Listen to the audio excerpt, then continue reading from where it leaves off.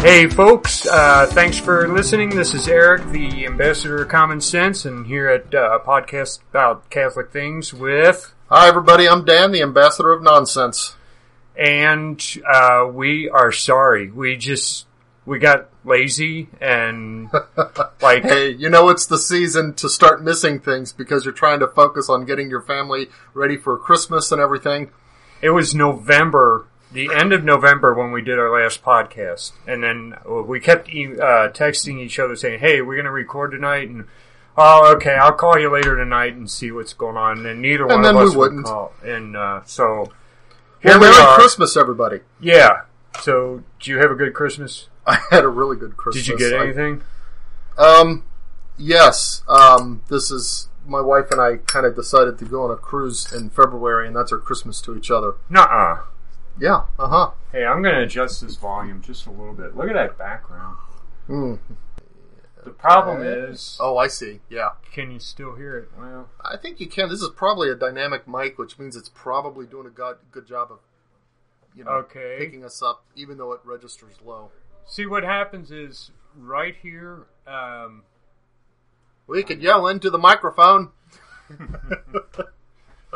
Okay, I think we'll keep it at that. If it doesn't work, then we'll have to re-record this one it or something. Okay, so a cruise? Yeah. Well, I've always wanted to take Terry on a cruise, and she's always wanted to do a winter vacation.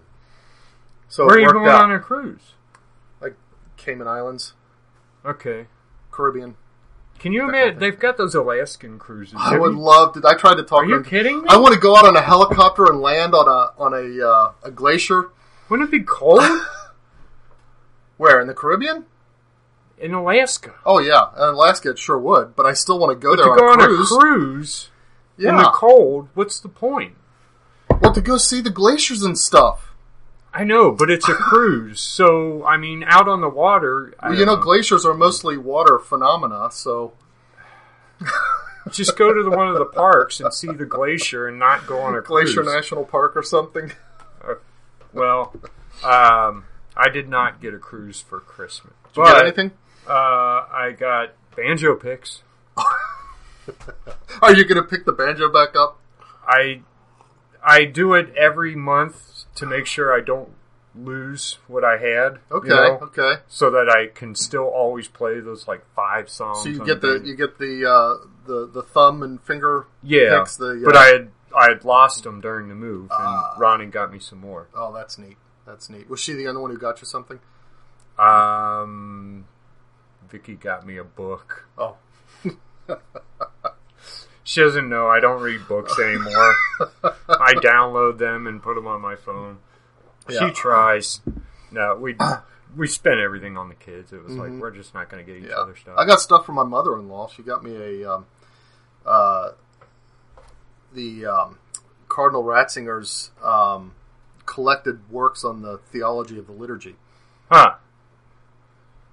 So but when you're tired, if he wrote it as Cardinal Ratzinger, still, wouldn't you still refer to him as Pope Benedict XVI? I know, but you know what? This is embarrassing. I couldn't think of the word Benedict at that time, so I said Ratzinger. Okay. Well, this week we are going to talk about American Indians and what we, the white man, did here in America, and whether or not that was a good thing or a bad thing, and I guess we're not going to come up with some kind of definitive answer on it. No, just kind of a discussion and exploring the topic. Mm-hmm. So, when it comes to the Native Americans, first of all, you're talking about several hundred tribes, and they're spread out all across from up in Alaska all the way down to South America. Mm-hmm. A whole bunch of different languages, a whole bunch of different cultures. It's not like we can look at one and say and call it Native American. But we're going to try to generalize as much as we can. Right. And you know, from the perspective of the culture and considering us, you know, especially, if we say what the white man did, how they treated them, you can consider it from the point of view of interacting with a pre-existing culture. Well, that's where it becomes difficult because each culture was different. But there's also just the mere fact that they are, all of them, indigenous peoples. They were here before white men came, and that's one thing that's common across the board, and you can consider things from that point of view as well. Right. And then there's also, on the white man's side, it's not like there was white man and then Indian, because we had the French mostly up north, the Spaniards down in South America, and then the English. And then the English, which you could kind of count that as different from Americans, because once we broke from England, our way of dealing with Indians differed. That's true. There's the there was the English way of dealing with the American Indians, the English attitude towards the indigenous peoples, and then once we were a country, there was the American way. Yeah, and they were very different. So, starting down south with the Spanish, mostly conquistadors. Mm-hmm. They come in, there's this culture that's pretty savage for the most part. Especially the Aztecs, they're sacrificing people. Outside of that Aztec culture, you've also got all these other tribes who, each culture was different. It's not like there was one, but most of them were pretty savage. Now, the Aztecs, it seemed like they were advanced. But the more we look into it, it looks like there was another people who lived there and who created this culture and then disappeared, and the Aztecs moved into their place. So a lot of the buildings and the pyramids and stuff like that were probably not built by the Aztecs. Not necessarily Aztec in origin. Okay, I was actually going to ask that question because I'll admit to a little bit of ignorance on the historical side. You probably know a lot more than I do. But my impression has been that the more advanced seeming the culture was, the more they tended towards things that we would, things like human sacrifice. So you can say savage in the sense of simply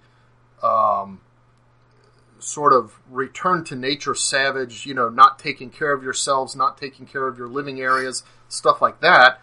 And you can think of savage in terms of brutal and sacrificing humans to the gods and that kind of thing. And it seemed to me that it was the more what we think of as the advanced cultures of South America, the Incas, Aztecs, whatever, that tended to be more prone to the human sacrifice side of things. Right. Is that your impression as well? Yeah, that seems to be the case. And then, there were also things like... these smaller tribes in South America that they would quote sacrifice children, even though it wasn't really a sacrifice. It was a matter of convenience because they were constantly on the move, a lot of the different tribes, to run from the larger tribes who were warring people. And children would slow them down. So a lot of times women would have babies and then kill them because they needed to constantly run from these other tribes. So it was a messed up situation. And it's not like the Spaniards arrived to this huge continent that was full of peaceful people who had marked boundaries and respected each other's boundaries. They were just like we were in Europe. They were constantly warring with each other, taking each other's stuff, and doing all the things that men are subject to do. Yeah. So, that's what happened when the Spaniards arrived. Now, the Spaniards when they saw this, there was two things they were going after. Number one was to convert them to Christianity. Number two was to take all their gold. And, I mean, I guess when it comes down to it, we wanted to evangelize these people, which we did do, and that evangelization is still alive in South America, especially with things because what happened in like Guadalupe. But in order to do that, you would send missionaries over, but those missionaries had to be safe. So you also sent troops over, and they would build forts, and that's where the missionaries lived. And then on top of that, someone had to pay for all this. And the way they paid for it was to take the money and the gold and everything that was there. And I guess you'd say they went kind of overboard and they took everything. Yeah. But at the same time, they also populated the continent and mingled with the Indians that were living there. And my understanding is that there's still a lot of Native American tribes in South America that are still fighting for land rights there. It's not quite as settled as it is in North America. Right. Yeah, that makes sense. Well, there's this image, this kind of accusation, if you will, against the Spaniards' treatments of the American, kind of summed up in the term Black Death. They refer to the Spaniard treatment of the American Indians as the Black Death, meaning that the Spanish simply brought a lot of exploitation and death to the American Indian tribes. And I think that it's kind of interesting that the Black Death rumor, if you want to call it that, the accusation, I don't think it was actually invented by American Indians. I think it was actually invented by other European countries, maybe the French or the English, as a way of justifying maybe their wars against the Spanish in these areas. I don't know. But it also simplifies the situation. I know that in a lot of the communities where the Spanish were, and the Spanish did see themselves as overlords of the Indians when they would go in and evangelize and then take over a community. They were kind of overlords, but they weren't overlords in the sense that you had like two different races and one was in charge of another. Like Eric just said, they mixed with them. They intermarried and so on and so forth. But there were those put in charge, and then those who under their charge would work and exist in the communities, and it was, in some sense, they were planned economies to a degree and so forth. But there were a number of instances where the Spanish lords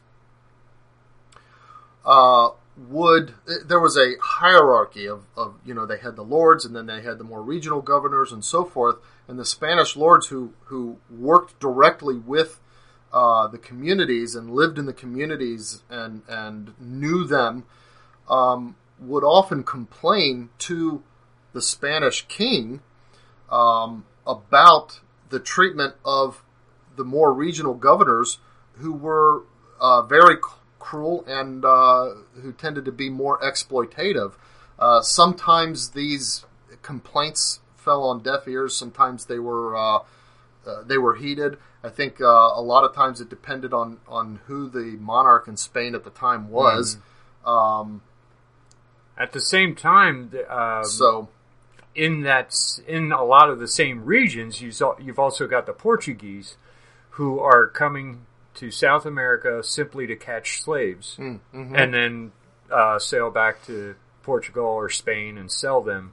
And I don't know what to say about that. They did do that, and they did do that, and that activity might have you could see how that would become associated with the Spaniards as well. Their language is similar, not exactly the same. Portuguese and Spanish. Right. So, but that's what happened. So that's and Okay. that's the. But there was some Spanish movement even up into the western side, right? I mean, a lot of the towns in California, were Spanish missionary settlements, weren't they? I mean, when we started moving west, we basically took California and Texas, which had been settled by then it would have been Mexicans, because the Spanish had become, there was a lot of mingling with the American Indians there, and eventually we got this whole group of people called Mexicans, and they had moved up all the way into California. Mm-hmm. We just took it from them. But yeah, they had gone all the way down at the tip of North America, all the way up into South America, all the way up into North America, and a lot of Texas and a lot of California as well. Mm-hmm. Now, at the same time, way up north, we've got the French and the English kind of duking it out over the territories. Right. And I'm talking about Canada now mostly. Mm-hmm. The French, when they sent people, they sent armies to build forts, and they sent missionaries to convert the people. Most of what they were interested in was trade. They would trade with the Indians that were here. Right. And so there were some French settlers, but not a lot. You had, down in, New Orleans, parts of that area, and the Cajun people, those were the French settlers. And then up further north in Canada, we had a lot of French. And there was some squabbles over the land, but in the same regions you have the English, who are sending colonists over, who are not necessarily interested in trading with the Indians. The idea was the colonies would produce things and then send it to England. So I guess if you're going to look at between the three main nations that settled here in America, the French were probably the most friendly to the American Indians. Mm-hmm. And there were times where they fought with England to try to gain more control over the land. Most of the Indians sided with the French, and most of them lost. Right. And the English were clearly the most exploitative of the three main powers that encountered the Indians. Right, because there wasn't a whole lot of interest. There wasn't any interest in converting them. Right. Because by then we've got the Church of England, and if you're going to convert them, then who do they answer to? There's no pope. Where they elect their own pope, I guess, their own head of the church in America. Yeah, I don't know even how that would work. So there was no real attempt to convert them until we broke from England and it became the Americas. Well, it might be interesting to know. A lot of people accuse the Catholic Church of being sort of behind the exploitative aspects of the treatment of the American Indians. And they do that largely by extension of the fact that the Catholic Church naturally and appropriately always sees people in terms of evangelization. That we have a commission to bring the gospel to the whole world, including native peoples. There's no such thing as an appropriate response to people that says, yeah, don't mix with those people because you might disturb their culture. We're supposed to disturb their cultures. We're supposed to bring them the gospel. But people look at that and say, oh, well, by bringing the gospel, you're destroying those other cultures, and that's necessarily bad. Well, first of all, it's not necessarily bad, especially when the culture has elements that might be inimical to the message of the gospel, which is a universal message meant for the entire human race. And second of all, there are a lot of ways in which the Catholic Church throughout the generations has found ways to preserve and embrace that which is good and edifying in a culture while bringing the gospel to the people. So they don't necessarily destroy everything about a culture in order to bring the creed of the gospel. In fact, there's a lot of Protestants out there who will point to certain holidays and say this holiday stems from some pagan practice or and something it's like that. okay. So we baptize their practices or baptize their cultures. They still hold on to certain holidays or celebrations, and the church doesn't see anything wrong with that. Right. They just, let's make this for the right reasons. Mm-hmm. So you've got that. Right, and where I was going with this is there's actually there's an author, his name is Francisco de Vitoria, who's a French author from, I forget exactly the time, but during the times of the some of the Indian, we might call the Indian troubles, certainly not from the early time, of the immediate post-Columbus discovery settlements, but he's a philosopher and a Catholic author, and he wrote a defense of the American Indians that's very detailed and systematic, kind of sort of Thomistic, like, referring to Thomas Aquinas, in its approach to thinking about what is the right way to treat and approach the American Indians. Now, in large measure, and he even acknowledges this, a lot of this is moot because the damage has already been done, and right. in many cases, lands had been taken away from the Indian tribes and the Indian princes. He uses the word prince to just generally refer to a ruler of a people, and he acknowledges that from every pragmatic point of view, even from the Indians' point of view, it's not necessarily possible to just say, oh, let's just reverse it and give them their land back. You right. can't always do that.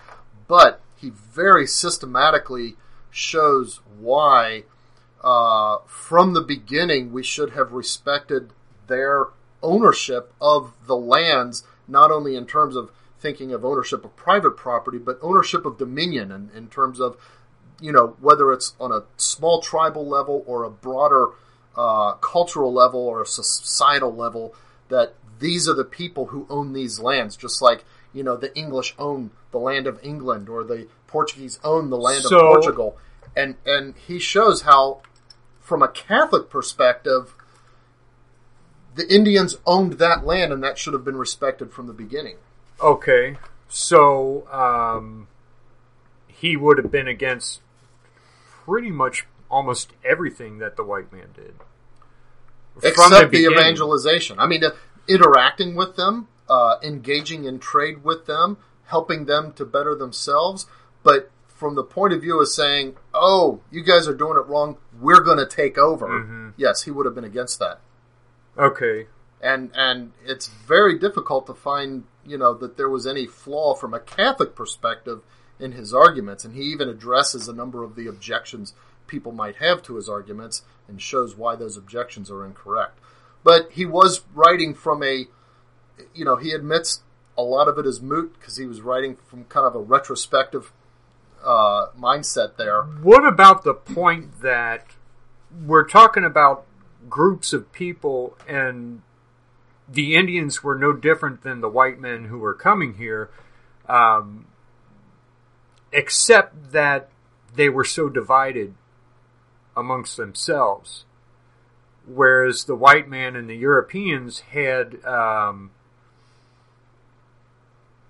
their societies were organized so that there were large numbers of them that were united as nations, but that those nations, much like the Indian tribes, were constantly looking to conquer and take land. Mm-hmm. Yep, and it's just what people do. It's what the Indians did. What people do. It's what Spaniards did and French and everyone else. And it's just, it's one of those deals where if we hadn't done what we did, speaking of, I guess we'll talk as if we were the original English colonists, even though we're not English.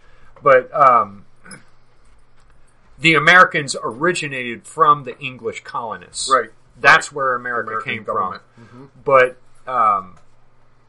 if the English colonists had not done what they had done, someone else would have. Eventually, this land would have been conquered because the Indians were, because they weren't united, they were going to get taken eventually because they had no way to defend their land. That's true. Unless, there's a whole lot of sequences in a history like this where you could say, but we could have done this. This might have happened in response. But the problem is when you say we could have done something, you're kind of speaking from a more considered, retrospective, and let's pretend that we were perfect at the beginning, right? Kind of point of view. Well, and then if we were perfect at the beginning, there's a whole lot of other stuff that wouldn't have happened anyway. Right.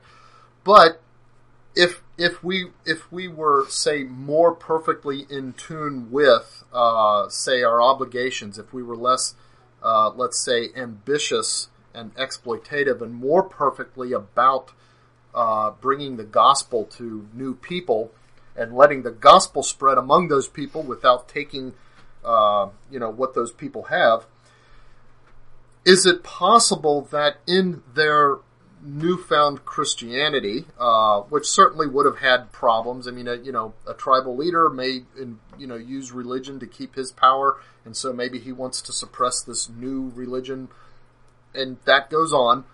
But had they converted, would that have become a basis for a more slowly growing and organic unity among the tribes that could have grown into a nation?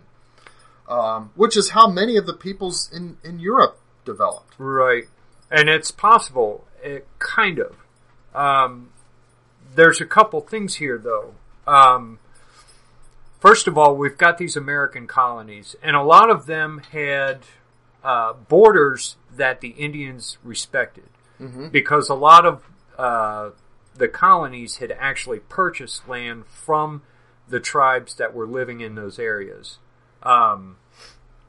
Now, a lot of those purchases were made because the Indians living here saw this flood of white men coming in, and they knew they had seen us fight, and they knew that there wasn't a lot they could do to stop us.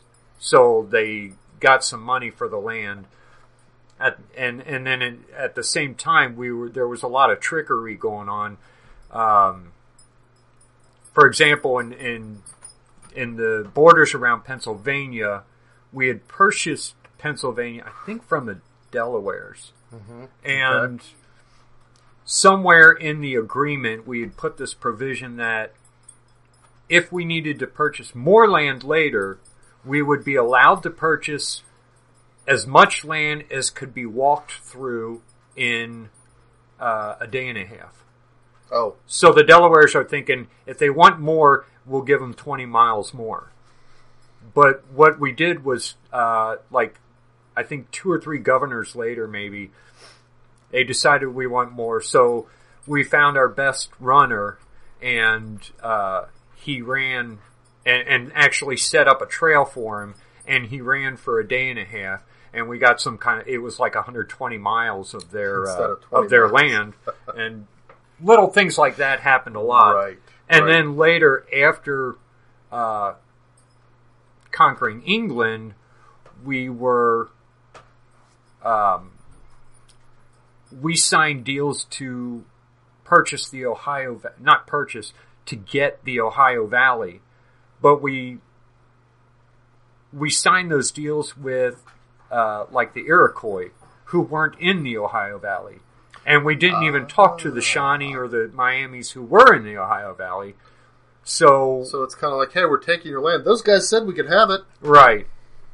But see, there is some justification for that, because during the Revolution, the Miamis, the Wyandots, the Shawnee, they all sided with England against the Americans. Okay.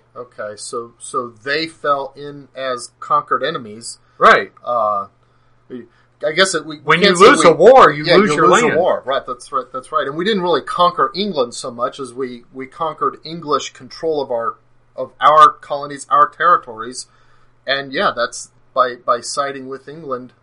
They kind of put themselves in that situation. Right. So in that particular case, that kind of is a justification.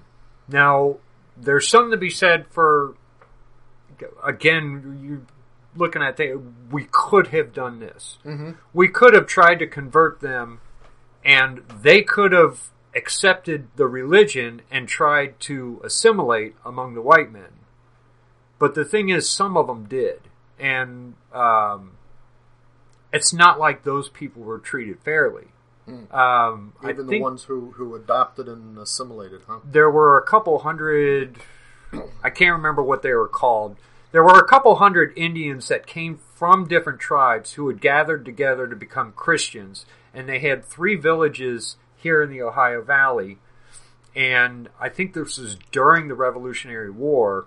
We sent some soldiers up to attack some of the Indian villages along the Sandusky. Only we didn't attack those villages. We attacked those Christian villages. No kidding. And ended up just... and these people had decided they're not going to fight and knelt down to accept whatever fate came to them. And we just went by and clubbed each one to death. We ended up murdering, it was a couple hundred people. Wow. So I'm. This is an interesting incident. I'm curious about this. First of all, do you know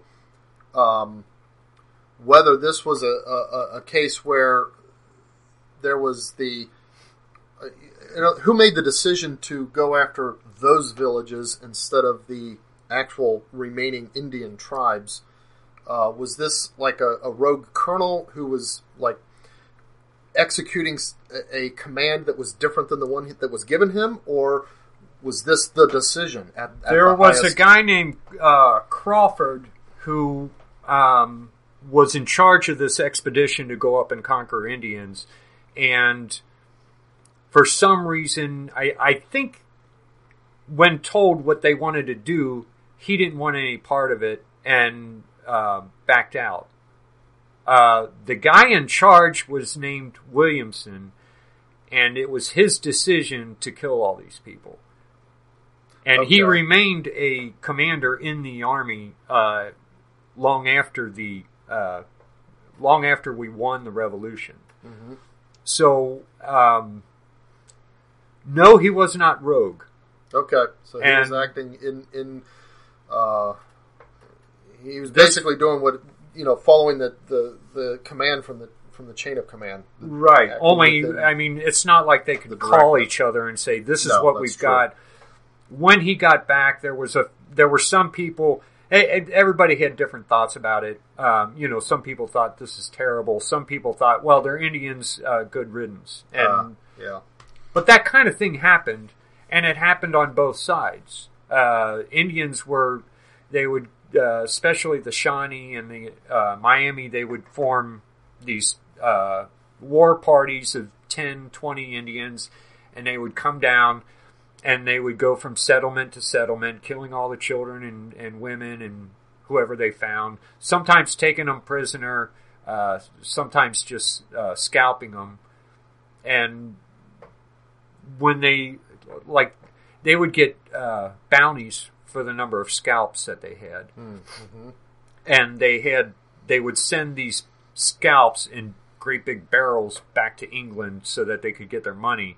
And some of these scalps, they marked them in different ways to show whether this scalp was taken in a battle or if this person was scalped while they were asleep. Party or right. One of the markings was for babies that had been ripped out of the mother's stomach and then scalped. Wow. I mean, the whole thing Really? was brutal on both sides. Man. So you can see how the white man sees these Indians who are doing these kinds of things want them defeated. Not just converted, but defeated. And I guess... But think about the brutality of the British to support that, even in support of the war, to maintain control of the colonies. Wow. Yeah. So, I don't, in the end, we didn't give them a chance to assimilate. Mm-hmm. We tried to force them to assimilate years later when we were trying to take over the West, and we would take these Indian tribes, round them up, take all the children to a Christian school, more like a Christian orphanage, and try to force Christianity on them. The problem is, it's not like they were treated as people after they converted. I mean, they weren't even citizens of the United States, even if they took a Christian name and became Christian. And you go back as far as the 50s and 60s,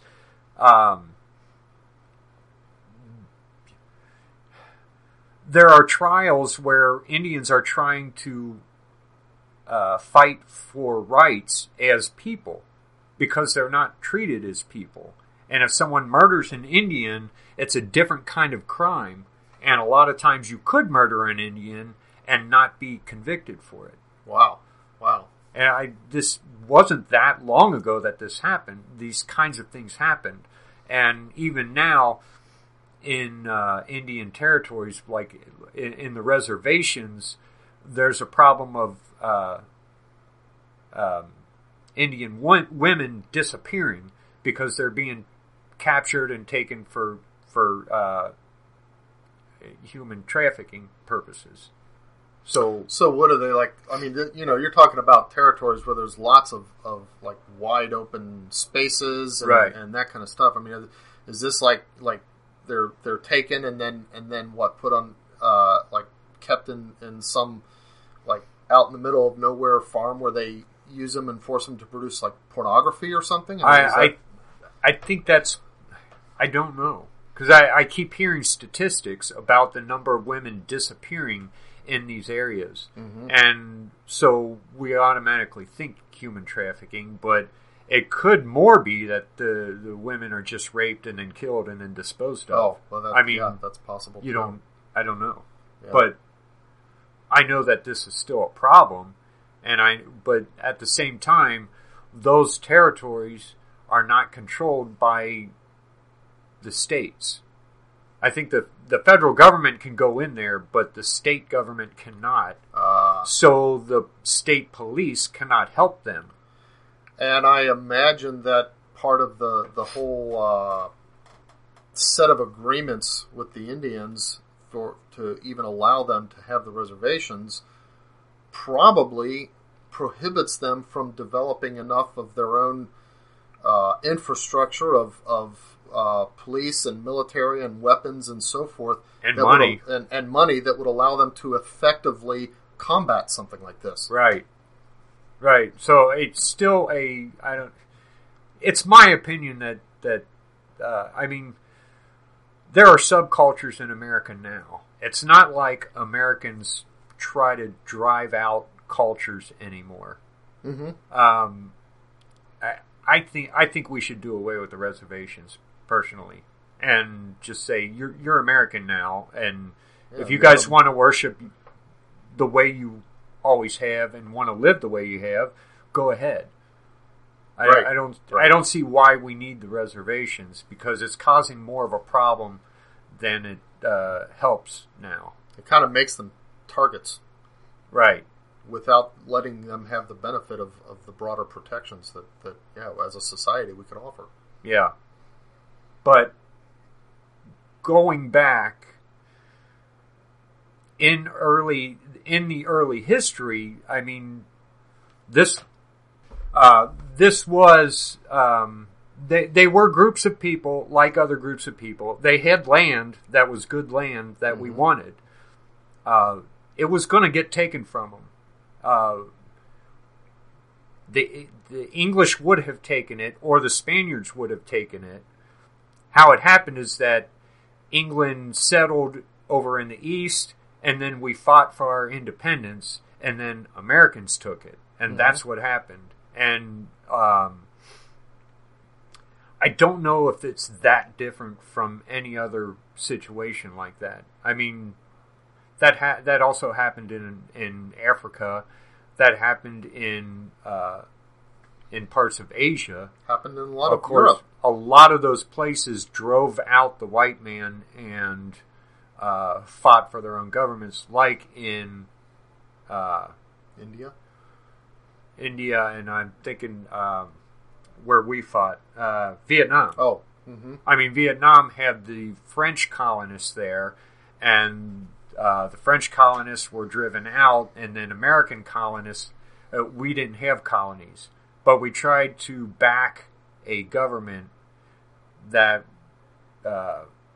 we were trying to back a democratic government, and then the communists wanted to take control of that, and that whole thing happened. But it's not like what happened in America was a whole lot different than what happens in the rest of the world. Okay, so it's not like we wrapped up a subject here. No, it's just a lot of discussion and some perspective on what may have happened and what did happen. And what could have happened but didn't happen, and so it doesn't really matter. Now, on current events, now we've been gone so long and a whole lot has happened, but no way we're going to catch all the way up. Right. So, and what are the big stories right now? Most recently, we've got the Jim Mattis resigns from Trump's cabinet. Yeah. And everybody's kind of up in arms about that because they think somehow Mattis was going to save us from Trump. I know he wrote a letter of resignation that pointed out some things that he disagreed with Trump. I didn't read it. I kind of don't care. But the left is loving this, and I don't know. We'll see what happens. I mean, he was Secretary of Defense. Any kind of discord within Trump's administration, the left is going to love. Yeah. Sure, Trump, like any politician, could learn a few things. Keep in mind that the difference between Trump and a lot of other politicians is that they spent a lifetime learning basically not to open their mouths. They spent a lifetime learning how to maintain a polish on their image. Well, Trump never needed to do that. So what you get from Trump is probably not that different than what's on the interior of most other people that might be in the presidency. Right. The only thing you get different is the exterior, the fact that he actually lets himself show. Another part of this is that Trump isn't, he's not really ideologically conservative. He has plans to fix certain things. Yeah. And he fires and hires a lot of people because he hires them with a certain objective in mind. And a lot of times, once that objective is completed, he no longer feels he has a use for him. He's got something else he wants to do now, and he hires a different person to do that. Hires a different team. Yeah. Now, he didn't fire Jim Mattis, but still. And that happens in the corporate world, too. Right. Japan, let's see, is going to resume whaling. Okay. Japan's a tiny... Did they actually affect the whale population that much? I don't know. I didn't know anyone whaled anymore. Yeah, I didn't think that was even a thing. I guess there's some market for whale blubber or something. I guess there would have to be. It seems to me that we would have the technology now to maybe section off a part of the ocean around Japan, and maybe they can have like whale farms or something. I would think we could do that, but apparently, I don't. Maybe I don't whales know, are too because a lot of migratory. whales are migratory They and go all over. they have to feed in certain areas and they have to breed in certain areas. If we found a part of the ocean that had the food necessary, could we breed them in a petri dish and make that happen? Possibly, but then we'd also have to fight off predators and keep sharks out of there, things like that. I mean, whales. Do we really use? What do we use whales for? I thought blubber was the main thing we got from whales, and I thought that was mainly as fuel. Yeah. Do we use their skins and their I have no meat idea. for anything? Seems to me that most of the stuff we get from whales, we could get somewhere else. Right. These days. Except for whale puke. Don't they use whale puke? Oh, that's right, ambergris. That's perfume. But you don't have to harvest that from the whale. Right. You just find gotta that floating in the... In fact, the more whales, the better from that. Right. Right. Okay. Let's see. Over in Australia, Vienna, Australia, there's 5 Christian monks who are tied up and robbed. The church is robbed, and then they're left there. I think they're all injured, but none of them are dead. Oh, okay. So this is just like Australian bandits or something? I guess so. Kind of brings an image of like Tuco and the good, the bad, and the ugly. Yeah, Australia is another area that. There were indigenous people there, and then England came and settled there. Turned it into a penal colony. There were colonies, and then they got their independence, and kind of the same thing.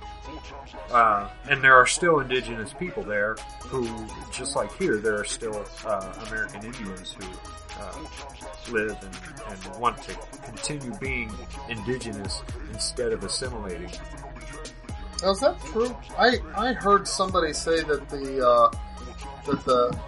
that Australia was largely unpeopled, that it was more animals and stuff.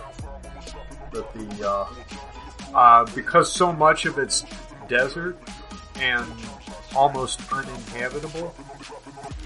So I think a lot of the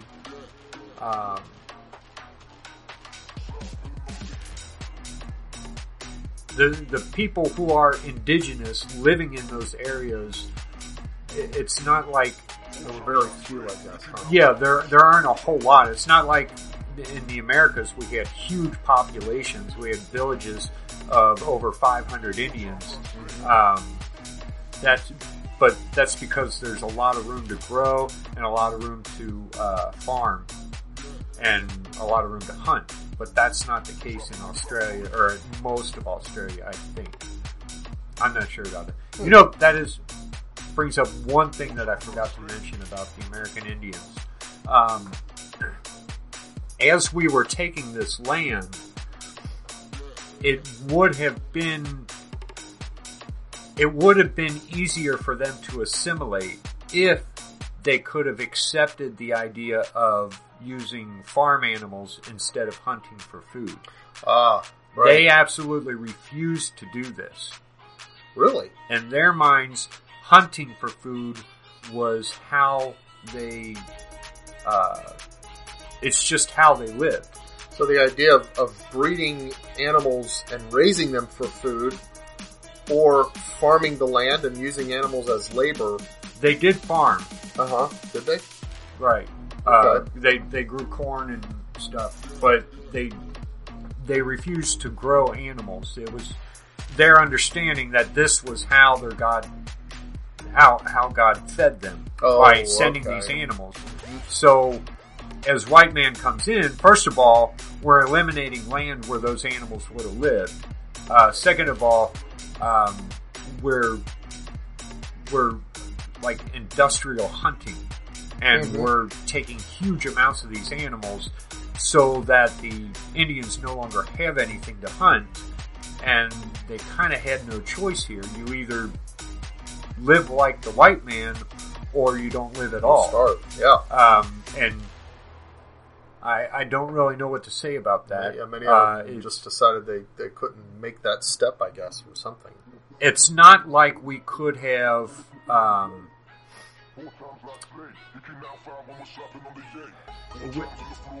We couldn't have allowed them to stay, say, in the Ohio Valley without making it hard for them, because even though we're settling right to the east of there, we're still taking a lot of the land that the animals would have used, and the population of animals would have gone down regardless. Yeah. And their food would have disappeared slowly regardless.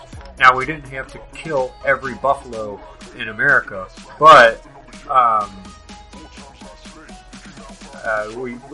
there would have been a lot less buffalo regardless. Yeah. So it was going to become difficult for the hunters no matter what. Right. But that's all I got. All right, well, I think we'll call this a wrap. Like you said, It's not like we resolved anything. We're not, opening up and explaining anything. It's just a conversation about something that, people care about. And, you get a little bit of a perspective on some of the things that maybe insight that you didn't know. Mm-hmm. And so you can enjoy a conversation in the future more and have a little bit more background on it. All right, thanks for listening. Think about what we said on a podcast about Catholic things. Catch you next time.